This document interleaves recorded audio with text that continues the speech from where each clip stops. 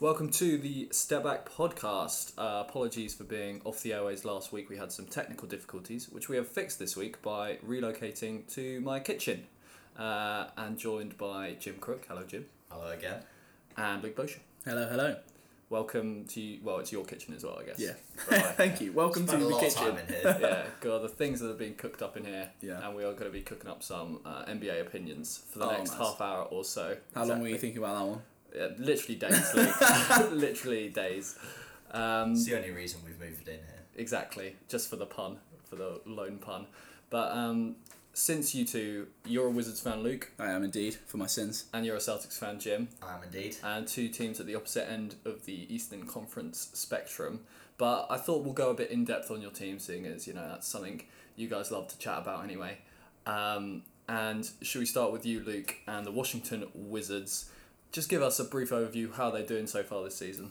Well, it's a bit of a weird one for the Wiz this year because I think everyone knew we were going to struggle. John Wall out for most of the season, if not all of the season. Brad Beal was sort of the lone star. We had to let a few pieces leave, like Jeff Green, Trevor Ariza, that did reasonably well for us last year. We've got a young team, a hungry team, and our guard situation, having two of the smallest guards in the league. Obviously, everyone was looking at that going, there is no defence there. Yeah, and that has proved to be pretty true with Ish Smith and IT. They're not exactly, forces to be reckoned with. But on the offensive side, we've done surprisingly well. We were just talking about it. We were very recently ranked number 1 for offense in the league and 29th for defense. I'm not exactly sure what it is now. I think it might have gone down. But we score points pretty well, pretty freely. And we've got some good plays. Really good 3-point shooters as well. Brad Beal's shooting the 3 well. IT shooting it reasonably well. Both our bigs, our players that play the 5. Mo Wagner and Thomas Bryant can space the floor, and we're doing better than I expected. We're just outside the playoffs currently. I think we've got a pretty hard run coming up, that we're in the midst of right now. Sorry, but there's optimistic times to be a Wiz fan, I think. Yeah, I think you predicted around 25 wins. Yeah, 25 to 30. 25 to 30. To be fair, it's fair to say you're pretty much on pace for that. Would you say? Well, I'd say 6 and 10. 6 and 10. So we're probably slightly above that. Yeah. But I think obviously Bradley Beal is the piece on this team that really makes them tick. Yeah. And he is quietly potentially taken yet another step up. Without anyone noticing. I mean, the stat that jumps out here is 7 assists per game. Yeah.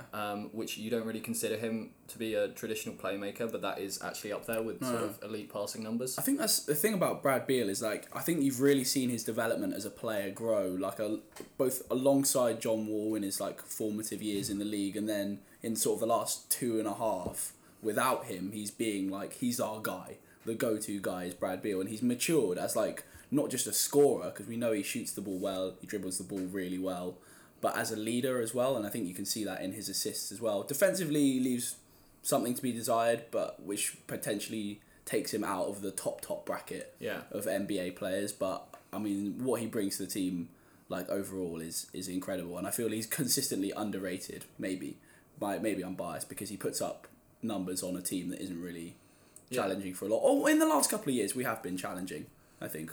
Well, I think as well with the loss of John Wall, and especially with him out for so long, I think losing such a key player, but obviously they've got that contract on, and everyone discusses about how bad that contract is for the Wiz. But Beal, I think, has had to really step up and fill that hole that was left by John Wall, who was the key playmaker.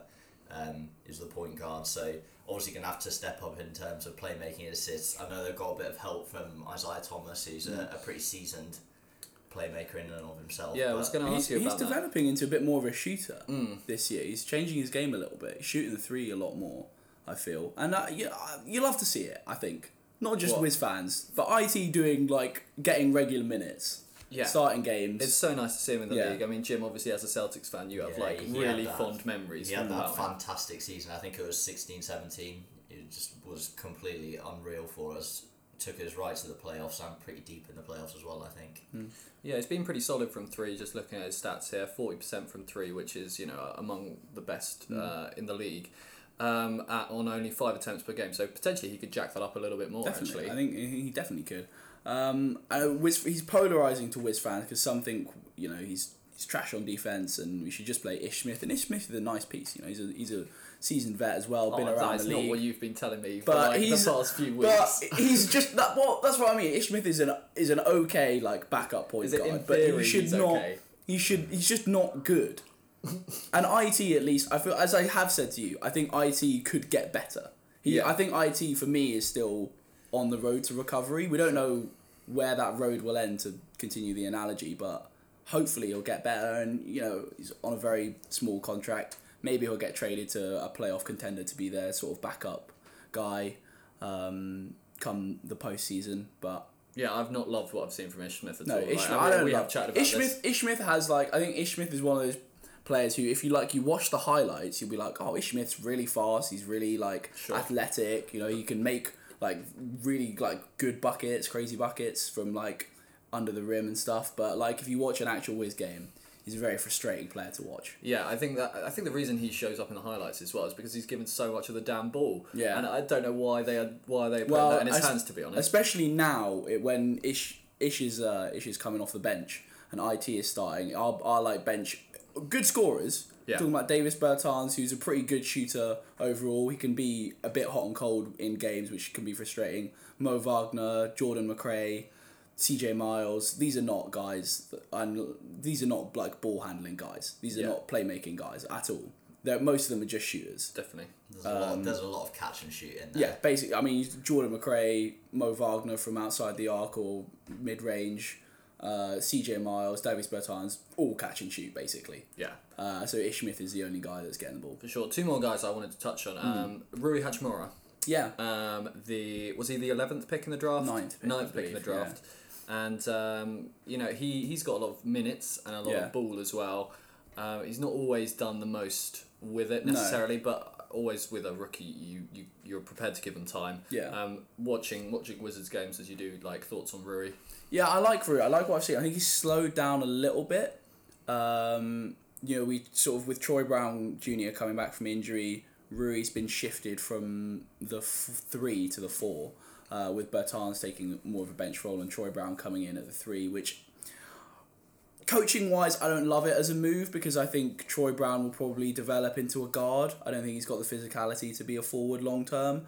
Rui, I think, is best suited as a 3, and I think we don't have like power forward depth currently. It's a real like weak position for us.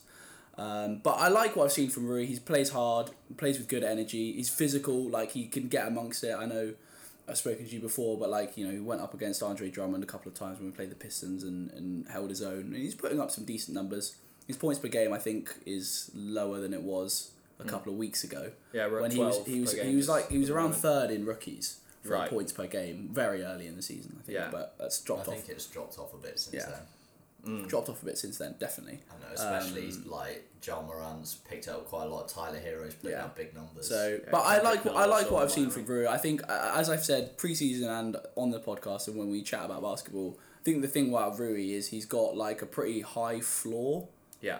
But his ceiling is potentially lower than some of the other guys, even the guys that were drafted after him. Sure. And the other guy I wanted to talk about, also a young player, was Thomas Bryant, who you're quite a big fan of. Yeah. And again, like offensively, he's a very nice piece. He's got a really sweet shot, I think, especially from the mid range, from what I've seen. He's a really good mid range shooter, and that's developed into. He's taking a lot. He started to bring in some 3-point shots towards the end of last season. He's continued in that vein. He takes quite a few, I think, so his makes is not as high as it could be. But he's happy to take like relatively contested threes. It's always good to see that kind of confidence in your guy. Exactly, and he plays hard. I think the thing, Jim, I know we watched the Wizards game the other night. Whenever he like makes a bucket or like gets the dunk and like gets like an and one, he is hyped. And I think that's the sort of energy that he brings to the side. He's such a good locker room guy. Him and Brad Beal have like a really good chemistry, like a bond, even though they've only been playing together for like a year. And she seems like such a good guy. I feel like as well, from what I've followed, looking at the box scores and stuff, he seems to be a pretty consistent guy for you. Like you can always back him up for like 15 points or so every game, which is definitely crucial in a centre. Yeah, I mean, his raw stats at 15 points per game and sort of 9 rebounds, that's exactly what you want from this definitely. kind of centre. I think, you could argue that he could get, if he was a bit more aware defensively, those rebound numbers could definitely be higher. Yeah. That is, again, the one part of his game that is a little bit lacking is defensively. He can get bullied a little bit by the sort of, the Andre Drummonds, the bigger guys in the league. But I feel like that is definitely something that could come with a few more years experience. Definitely. He's like 21, 22, so there's time for that. Yeah. And I think we're in a developmental stage, I think if he has another year as a starter, well, you're talking about next season when you've got like a fit John Wall, who knows how good he'll be, but Brad Beal, Rui playing the 3 probably. Hopefully we can draft, trade, sign a good like power forward, and then Thomas Bryant or Mo Wagner as well. Yeah. At the 5, both are pretty good. Mo Wagner obviously had that mental game where he put up 35 points from the Historic game. Only bench player ever to get that sort of stat line. Yeah. Which is unbelievable. Well done, Mo. But so a good win recently against Phoenix. The Suns, It's kind of a classic Wizard game at the moment.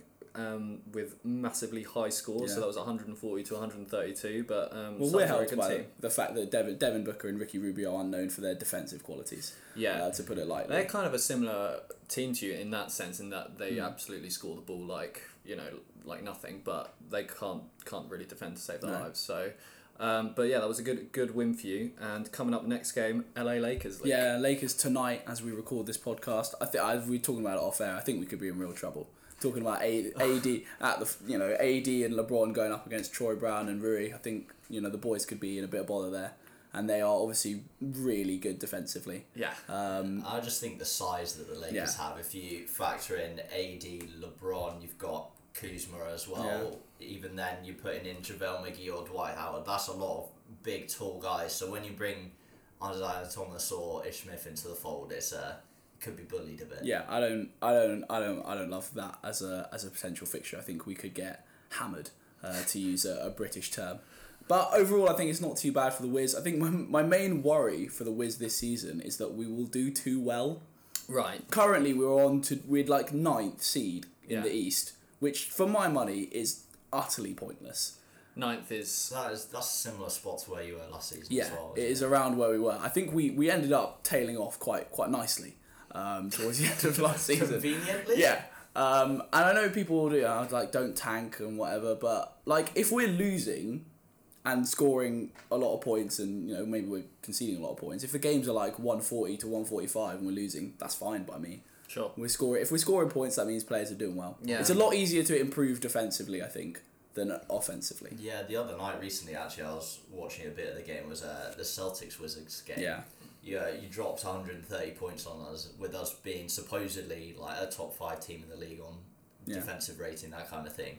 So it's all promising. Yeah. I think with the pieces that we've got, I think we're currently overachieving, and I'd like to see us do a little bit worse to get a good draft pick. Sure. What if you're in the 9th seed come All-Star break, for instance? Do you start looking up a bit more? No, because I just think we will just get destroyed by by the Bucks. Like the Bucks. The Bucks will destroy us. They'll take you out in 4. Yeah, you've made the playoffs, mate.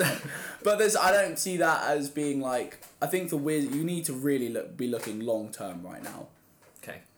Like making the playoffs is meaningless, basically. Fair. Like it's a nice thing to say, oh, we're a playoff team, but in the East especially, like that carries a lot less meaning than it does in the West. And I think long term, if you're looking for the success of the franchise, I think a good draft pick is better than finishing. A good draft pick and a fit John Wall, potentially exactly. coming into next season, and suddenly you're looking at the 7th seed and a 5-game series, which is so very true. Are you of the camp then where you think maybe even if he is fit come All-Star break or something, you'd sit him for the rest of the season? Maybe you don't sit him for the rest of the season, but you sort of use it as like a... Obviously, we have actual preseason, but use it as sort of like a... Maybe he comes off the bench a little bit, gives him limited minutes for the last 10 games, 12 games of the season. But obviously, I'm no doctor, and no one around the league really knows when John Wall could be back. Yeah, I think there's nothing definite. I'm quite excited for him to be back though, because I do remember in maybe 3 years ago, something like that, when John Wall's stock was 16, 17. John Wall's stock was incredibly high, essentially, and they talked. I remember hearing a podcast one time. They were like, "Oh, there's Steph Curry, Chris Paul, and then like who's a better point guard than John Wall essentially? And now you'd look around the league and you'd point at Westbrook, Harden, Dame, and there seems to be quite a few. But basically, people have forgotten how good John Wall was. Yeah. Essentially, and although he's not necessarily a winning player in terms of playoff wins, championship wins, he's still a really really good offensive. It's gonna be difficult as well because I think the team that he was in when he was last fit and at his best is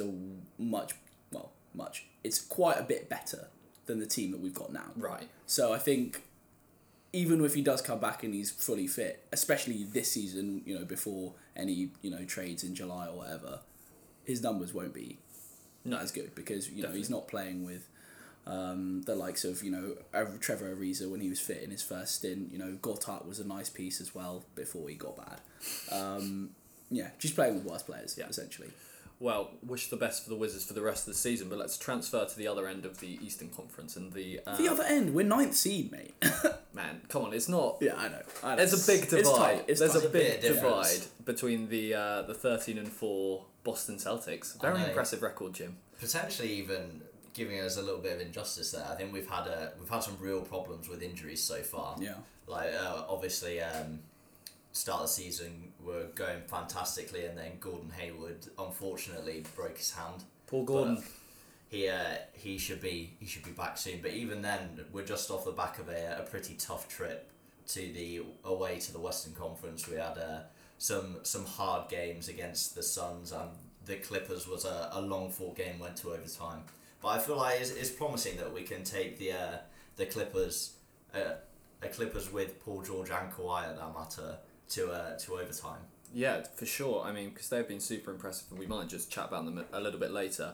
But just down your team with Hayward out, because he was seeing a lot of the ball. So who's sort of taken up Hayward's touches? Well, we've seen also ignoring Hayward, Kemba had a little bit of a scare earlier this week. He's come back and he's all fine.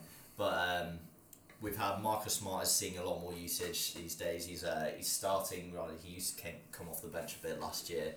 But he's having an absolute storm of a season. His 3-point shooting is the thing that's like really, aside from his defense, obviously you mentioned he could be DP of the year, but his 3-point shooting, his like attempts per game and like actual like makes have just gone up like dramatically. He had a really productive summer. He's an interesting 3-point shooter though. I feel like sometimes he might start the game. If he starts the game and he hits a 3, you're going to know it's going to be a good game. Yeah. But if he misses his first one, he could easily go on a streak of like 7 or 8 shots that he misses. Yeah. But he seems to pull it out and hit the big ones when they matter. Yeah, just to provide the stats on that, he's taken 2 more three-pointers per game than he has like his whole career. And he's making them at a similar rate to last year, 35% down from 36%. But to be honest, that's good enough to like keep you honest. And if you're seeing a lot of the ball, making 2 out of 6 3-point shots actually is quite a way to get use out of it. Especially coming from a player who is like our biggest piece defensively, I think he is so important to our unit on defense. As he's described himself, he's a stretch 6. He can defend any of the 1 to 5 supposedly. Yeah. But I think if you can get a little bit of offensive potential out of a guy who is definitely clearly defensively orientated, I think that's fantastic. I think guys like Smart are really awesome. The guys you sort of tune in for their defense essentially. That's why like there's this kind of cult hero worship around like Matisse Thybulle with the Philadelphia 76ers, and I just love these defensive specialists. Draymond Green's another one as well, of course. Who you real tune hustle in. On the court. Yeah, you tune in and you kind of you're not looking up that end of the court. You're looking down the defensive end for them to like make their impact. And Smart's been unreal like his whole career, but this season he's been guarding bigs in particular with your sort of lack of centre coverage. Talk to us about the centre position, because there's a lot of names but not necessarily a lot of quality. Yeah, it's been an interesting one so far. We obviously picked up Enes Kanter in the free agency period, who's a good pickup. I think offensively he's pretty strong on the right matchup, but he had a bit of an injury for a while, so we were stuck with the big man Daniel Tice, who in the past has perhaps been pretty poor for us, who was losing out a lot of minutes to Al Horford and Aaron Baines, who have now both gone. But I think he's had a pretty good start to the season. He's doing a lot better. Maybe looking a bit more like his former self when he just joined us. Yeah.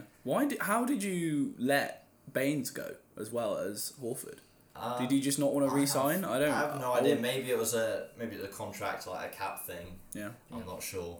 But Baines is having a stormer at the Suns, which is kind of sad and happy to see. Yeah, it's not. I really emotions. think if there was a chance to re-sign him, because it's not like he's on a massive pay packet at the Suns. I mean, now obviously with him playing so well, there's talk of like this big payday for Aaron Baines, but I really don't think it would have cost you all that much to re-sign him, and that could potentially be an oversight from Danny Ainge.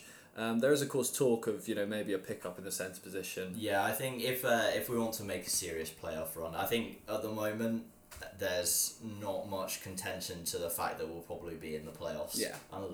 Despite any disasters that may happen.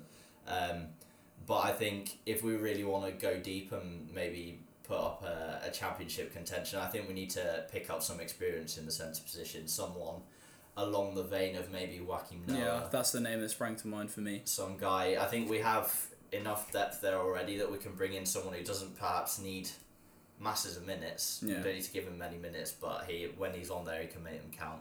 And especially for closing out the games, I feel like someone of that experience and stature could be invaluable. Yeah, I don't know. My only thing with Noah is if he was, I don't know, if he was better than Daniel Tice, surely he'd be in the league at the moment. Rather than waiting for someone to pick him up. Essentially, I mean, this is a guy who went to trial with the Lakers and was sort of outplayed by Dwight Howard, who has had a really good start to the year. Not to like it, but Dwight's hardly like the first name on the Lakers team sheet, is he? I think another look I've had at it is that since we have a player like Marcus Smart who can sort of defend bigs, maybe we don't need to play with a traditional big in the team. We could picking up someone like maybe Kevin Love could be pretty nice. It's still a very defensively strong player. He's good in the post. Yeah.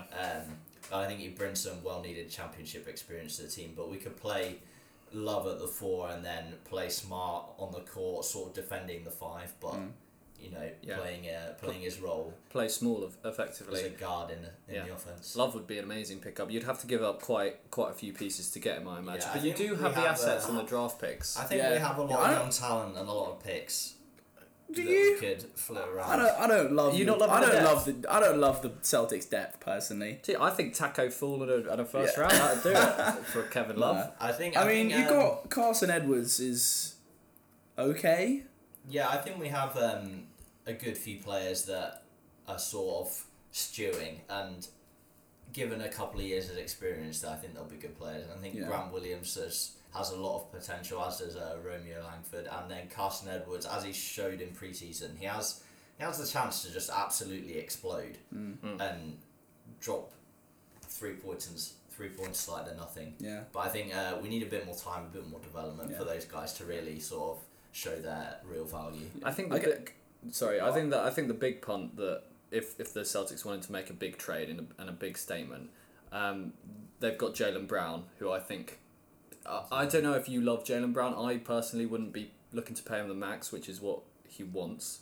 I don't believe he's signed a new contract yet. He has signed a new contract. There you go. He's off the table. But I think so far this season he's having a really good season. He's putting up great numbers. I think he's been really solid in offense, and he does his job on the defense.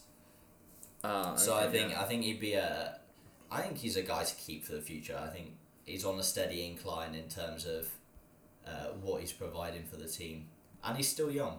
It's true. It's just I guess for me, when you're just looking at the Celtics, you're looking at guys like Semi Ojeleye and Brad Wanamaker are getting like serious bench minutes, and I'm like, that's not a situation. Well, Wanamaker's had minutes, especially this week for filling in for Kemba, and he's not doing a terrible job. I feel like he's one of those guys who he's never going to be the best player on the team, but I think he facilitates it pretty well. I don't think he should take so many shots, perhaps, in the future, but definitely in terms of coordinating an offense, I think he's got a bit of talent there. One guy who we should definitely mention is Jason Tatum, who I think it's fair to say has taken a step up this season in terms of his plus minus. He's doing twice as well as he has in his previous 2 seasons. So he's the Celtics are +8 when he's on the court as opposed to +4 the last 2 years, and he's taken a bigger responsibility. more minutes per game, more points per game, more field goals made per game. He's having a good season. Yeah, I think this season is just a testament to, especially Tatum and Brown, the two J's, would you have it. I feel like we acquired them in a similar kind of time. They're both still pretty young, but they're slowly growing into their roles in the team. They're definitely both on an incline in terms of getting better and better each year. And I feel like this year they're really taking it to a new level. And Jason Tatum especially has a potential to be a superstar. Yeah, Tatum for me out of those two, I think I'm more siding with you, John. I think Jaylen Brown, I think he's one of those players, maybe his athleticism carries him a little bit further because he's got a really good highlights package. As does Tatum, to be fair, but I think Tatum for me is just like you would love to have him on your team. Yeah, I'm still sort of hanging on to the 2017 playoff run where Tatum really took the lead as a rookie and took LeBron James to 7 games in the Eastern Conference Finals. Sorry, and I'm still definitely sort of hanging on that. I do think he has areas to improve, and I'm not sure he's ever going to make it to the sort of very top of the league, the top 5 players, but I think that's not off the table. All-star potential in there. Is definitely. Absolutely. Yeah. Would you say this season, Jimbo, potentially? I think if you picked any player from the Celtics as an all-star this season, it's got to be Kemba. I think he is still that step above the other guys. But I think maybe give him a few years, maybe he grows into his role a bit more, starts becoming that guy who you could happily see drop 30 points a game whenever he wants to. Definitely. I think that by then he will definitely be an all-star player. Kemba not dropping too many assists this year. Yeah, I think it's been quite a shared load. We have quite a few guys on the team who because I've looked at the assist numbers. Our assist numbers as a team are still pretty solid, sort of around league average, maybe a little bit higher. But I think you have guys like Marcus Smart on the floor who traditionally would be more of a point guard as well, but I think he plays into that shooting guard kind of role to fit in for Kemba. And then you've still got Gordon Hayward and Jason Tatum, who are both pretty good passers of the ball as well. So I think a lot of the load on the assists is shared sort of all over, which is a bit of a trend that we have as a team. I think points-wise, it's very frequently you'll see perhaps even all 5 starters, at least the big 4 of Kemba, Marcus Smart, Jason Tatum and Jaylen Brown and Gordon Hayward when he's back. Any of those guys are easily solid for at least 10 or 15 points a game, and you'll see the load of the points being spread across the team quite a bit, I think. Yeah, and I think that sharing of the love, I think that is sort of a mark of the Brad Stevens way of playing. Definitely. He definitely likes to do that, and he does get the best out of potentially not always the most talented in the past. This season, obviously, he's got a very talented team. Well, I think we definitely don't have the star power of teams like the Lakers with LeBron and AD or the Clippers either. But I think as a cohesive unit, it's really nice to watch us play well as a team and as a unit and watch the success of that. Yeah, just on a little tangent. I wanted to know if you guys have been impressed also in the Eastern Conference with Toronto, just sort of out of the blue, and do you see them potentially as a threat to the Eastern Conference, Jim, where maybe before the season started, I know personally I did not think they'd be this good. Yeah, I think there are a lot of people that were saying now Kawhi's gone, they're sort of done as a team. They've had their heyday and now they're gonna drop back into sort of that 8th seed kind of territory that they were in previously.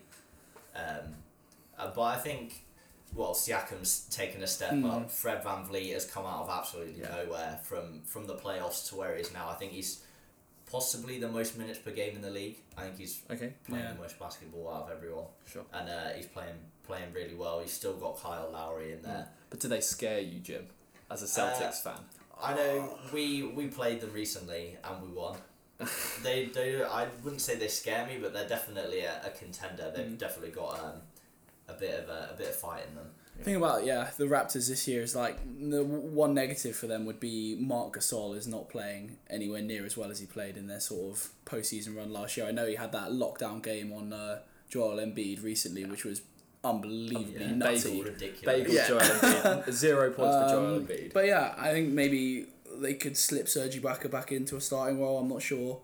The coaching on that, but I like their roster and I like their team. OG Anunoby, flying the British flag, getting some good minutes and he's pretty good defensive player. Could work on his offensive productivity a little bit more. Yeah. But they're not. To be honest, John, they don't scare me. Yeah. I mean, as objectively as to someone that could challenge the Bucks at the top.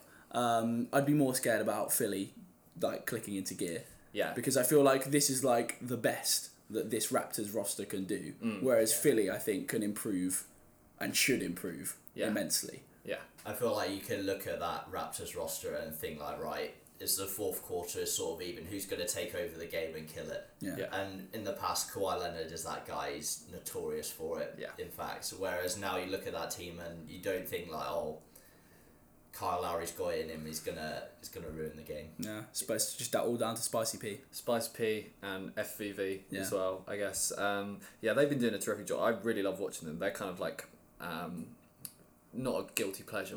I'm not sure, like a neutral. For the neutral, they're like a team a lot of people are rallying around, I think. A lot of goodwill.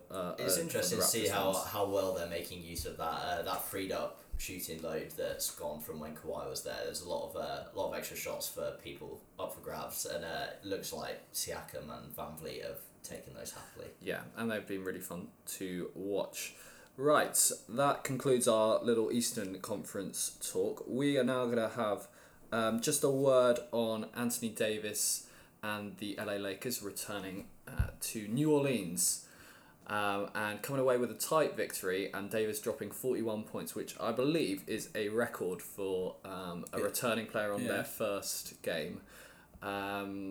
Guys, thoughts on how LA are doing and how LeBron and AD have gelled so far? Obviously, with a 16-2 record, can't be doing too badly. No. They're doing like remarkably well. Their defensive efficiency is highlighted all over the place for good reason. They're just like, as we've said before, they're just so big. They're just so goddamn big. And all of their players just are really good defensively. Like if you like take their starting five, whatever, maybe with the exception of KCP, they are all known for being very good defenders. Danny Green, the epitome of 3-and-D. LeBron, JaVale and AD are all exceptionally good defenders, all really physical. Yeah, well, LeBron has been this year, yeah, should we say. Okay, yeah, last year aside, you couldn't be bothered a little bit. But I think LeBron's he's shown everyone again this year why he's not done. He's not done, and he's, if anything, he's still going right at the peak. Yeah, that monster dunk on Tice was disgusting. It was mean. Yeah. Yeah, I've loved watching them so far. I love seeing LeBron essentially just do his thing and really take games over like he has done in his prime, and he does basically appear to still be in his prime. From Anthony Davis' point of view, I do feel like his offensive production is actually a bit lower than I potentially thought it would be. But on defense, I think he's been the number one guy for them. Yeah. And he really is a terrific defender and made two crucial plays at the end of this Pelicans game. Oh, that last steal. Steal. A swipe and a steal in their final two possessions. And the Pelicans crowd really didn't like it. Can you understand where they're coming from with the boos? Not really for me. I feel like AD spent his time there. He was there for 8 years, maybe. It was a long time, and I feel like the management at New Orleans clearly didn't put him up with the sort of supporting cast that he needed to really succeed. And I feel like it's fair enough for him to want to go looking for that championship, because he is definitely that caliber of player. Oh yeah, he is like top 5 players in the league, arguably. So there's no I think you're right, Jim. The organisation they tried to get Boogie involved. They tried to get sort of more prime Rondo involved, but the pieces just didn't click into place. And I think AD has every right to leave. He gave them like really good years of his career and didn't want to waste the rest of it, to be honest, which is sort of fair enough. Are there any worries for you that just jumping out of this stat sheet against the Pelicans, LeBron played 38 minutes, Davis played 37, and those two consistently have played sort of mid to high 30 minutes. And you compare that with the other team in LA who are really managing their stars' time. Kawhi's taking games off, and George is being managed back from his injury, and they're playing nowhere near that amount of minutes per game when they are playing. So does that worry you in terms of like an 82 game season? It's a long time. Oh, I mean, I think LeBron is a complete fiend of an athlete. he's got it within him to play 40 minutes a game for the whole season and the playoffs. I think. Should he? I don't know. I think he's very capable of doing it, and he still plays to the high standard. I know he had like the first big injury of his career last season. Yeah. But he seems to have come back from that completely fine. He's playing back to the level we all know about. Yeah. I think for me, you want to start the season well, and you want to start on the right foot, and you do that by playing your best players and giving them high usage. Later on in the season, when they were like guaranteed to all intents and purposes a playoff spot, maybe Kuz gets a few more starts here and there, because what a player to bring off the bench Kyle Kuzma is. Like, he's a really good player. Not bad. Not bad at all. And I think it's fine for now. Only time will tell. If one of them gets an injury, then maybe you'll be a bit more smug. I just think if it come the playoffs, if the Clippers win that series, everyone's going to point to it. James looks tired, Davis looks tired, and I think if they do need to turn down the minutes. I don't think they're going to be in any trouble as a team. Like, you could very easily give LeBron very low minutes one game, keep AD up there. I think whichever one plays more will easily carry the game by themselves. Yeah. With the supporting cast they've got available. Yeah. Well, this leads me to segue quite nicely into the next point of discussion that's been raised in the NBA world this past week. I've been positing several new rule changes that they've sort of thrown out there, seeing what the public reaction is, and thinking about them. One of them is a mid-season tournament. So you slash the number of games from 82, you bring that down, I don't know. I think it was to 78. Was what I read. Only down 4 games? I think so. That doesn't seem very many. It was down, like, not masses. Okay. Well, what do you guys think about... Maybe that was including the mid-season tournament. I'm not sure. So, a mid-season tournament, it's sort of a knockout tournament, like a cup, essentially, like an English football cup. Yeah. Would you guys be on board with that? I think that the mid-season tournament, I can see what they're trying to do. They're trying to add in a bit of hype for the mid-season, but I don't quite see its purpose. I feel like I've seen and read, which I'm sure you're about to mention soon, the play-in to the playoffs, which I feel like is a much better idea. But I think just sort of a mid-season tournament, I don't see masses of difference, or I don't see why players would want to compete to win.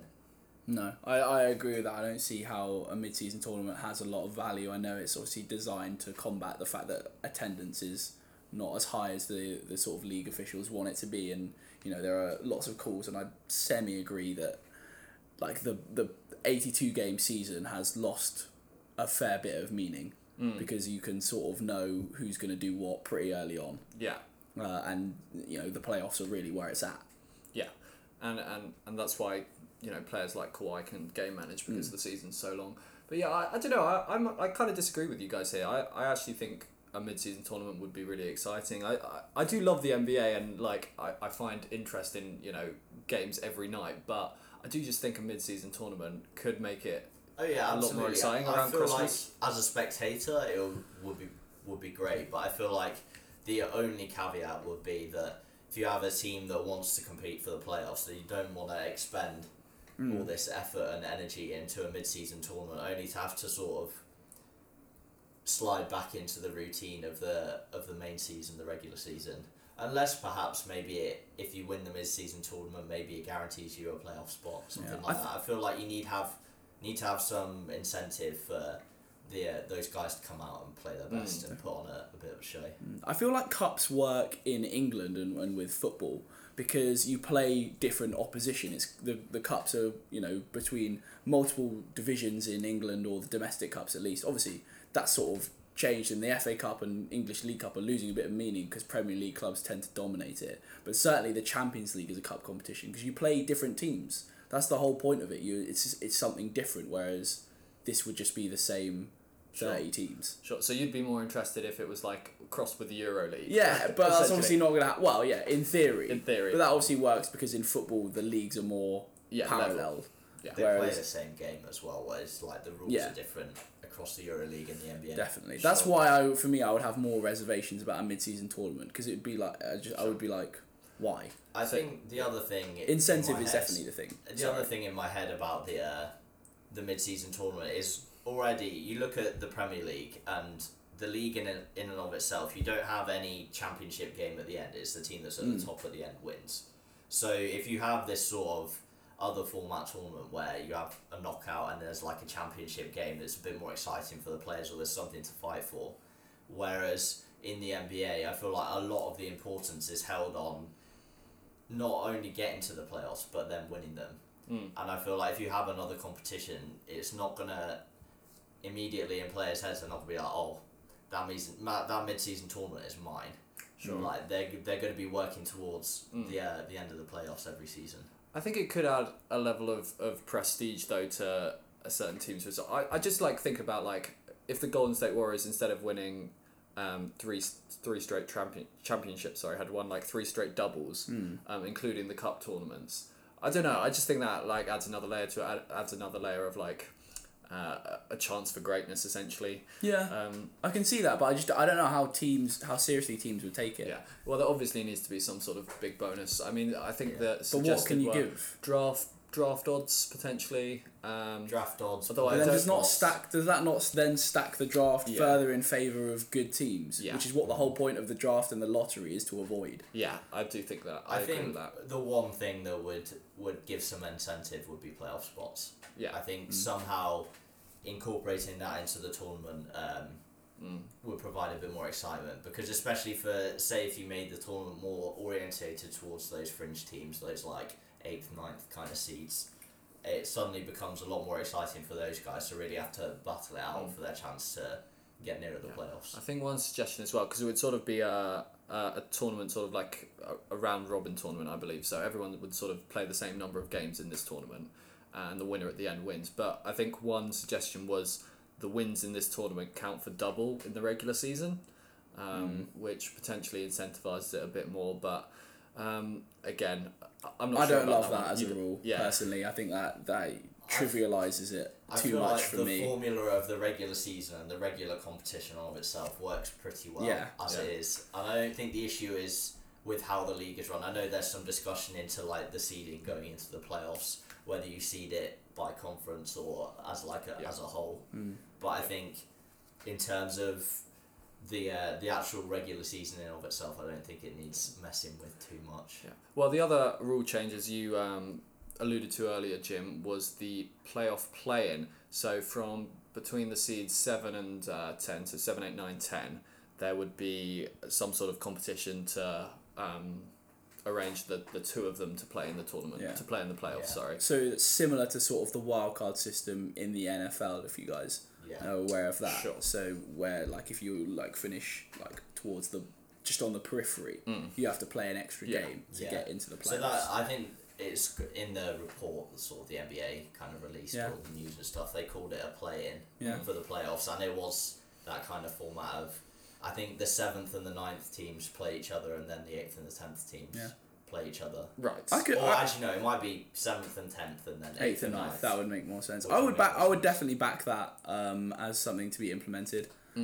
Just gives more teams more games, and adds further depth to how many teams get into the playoffs. I think the teams to be aggrieved there that may not like it is that kind of team that comes 7th, and they've come 7th in the regular season, and then suddenly they lose out to the 10th seed. Then the 10th seed is qualified when perhaps they were better than the 8th team, but just on the day. And it could be a big swing. Like they could have been like 5 games better than the 10th seed, I guess. But yeah, I really like this idea. I mean, you remember 2 years ago it went down to the final game. It was the Timberwolves Nuggets. Winner takes the 8th seed, and that game was a great game. Went to overtime, and that is essentially what you'd get every year. I think more games that have like real tangible meaning. Stakes. Stakes. When the stakes are high, I think you get great games because you get really great atmospheres and the players are hyped, and it's just like you get tingles. It's one of those games where you get tingles. And I think more of those, as you say, John, is definitely a better thing. And before that Timberwolves Nuggets game, there hadn't been one of those like that for 21 years. So it just shows how rare these are, and it would be great to make them a bit more of a common thing. Like I think I am completely behind. Was there anything about like how the series would work? Would it be a typical 7-game series, or would it be shortened to say 3 or 5? I think it would have to be short. I don't know, but it would have to be short, because otherwise the 7 through 10 are playing a whole nother series, and surely that's further. got to take a toll. Yeah, exactly. Because they play it in pretty short space of time as well. Potentially, if it was a single knockout game, I think that would be quite exciting. Yeah. Again, the seventh seed would feel even more aggrieved. Yeah, definitely, because anything can happen in one game. Obviously, the seed that's seeded higher will play at home. Yes. You think. Yes. But that's potentially really quite difficult for the team that's away. Maybe that's the price you have to pay for coming 10th. Yeah. But I feel that could be an excited single game. Yeah. Sort of. I just like that. So, and the other rule change I read about was when you get to the conference finals, you take those 4 teams and then they play by regular season record. So the best record plays the worst record, regardless of conference. So basically, you don't end up with the Western Conference being a better series than the championship. So exactly. Your final is, in theory, your final is the 2 best teams. Yeah. So again, I don't hate that at all. I think just for me, as a sort of Rockets fan, I'm remembering the 2018 Western Conference Finals, Rockets Warriors, which was essentially the NBA final. The winner of that one was going to go on to face LeBron's Cavs. Must have been 2017 then, wasn't it? So it would be the 17-18 season. Oh yeah, 17-18 season. So and I do think that Warriors Rockets series that went to 7 games, that would have been fantastic as an NBA final. Yeah. But I know people who do like the sanctity of the East-West system. Yeah. What do you think, Luke? I think you still kind of keep the sanctity of the East-West system for basically most of the season, everything but the final series. And I think for me personally, maybe it's because I'm not American and I'm not there, but I don't really care. No one talks about the Milwaukee Bucks were the Eastern Conference champions or whatever. That doesn't matter. You get minimal for that. I totally agree with that. So I mean, I personally think you should play the whole playoffs based on that kind of seeding system. I think it doesn't really matter whether you're Eastern or Western. I know it matters a bit for sort of flying around and going between home and away, but I feel like if you turned it into a real sort of competition where anyone could get to the finals, you don't have to go through ridiculous LA Lakers if you're the Dallas Mavericks, say. But you could go through the 76ers, who you could argue there's maybe a bit of a smaller gap between those 2 teams. And I also think when you have the conferences arguably so imbalanced, you end up with these teams like the Heat, maybe, or even the Raptors this year, who perhaps wouldn't scrape even the quarterfinals in the Western Conference. They might make it all the way to conference finals in the East. So I feel like it might balance out the quality a bit more. Yeah, I think essentially I want to see the 2 best teams in the finals. Yeah, 100%. Essentially. And you don't always get that now. I think the arguments against it at the moment are because the schedules are East-West, they're different for the East and the West, so the East play Eastern teams 4 times and Western teams twice, and vice versa, of course.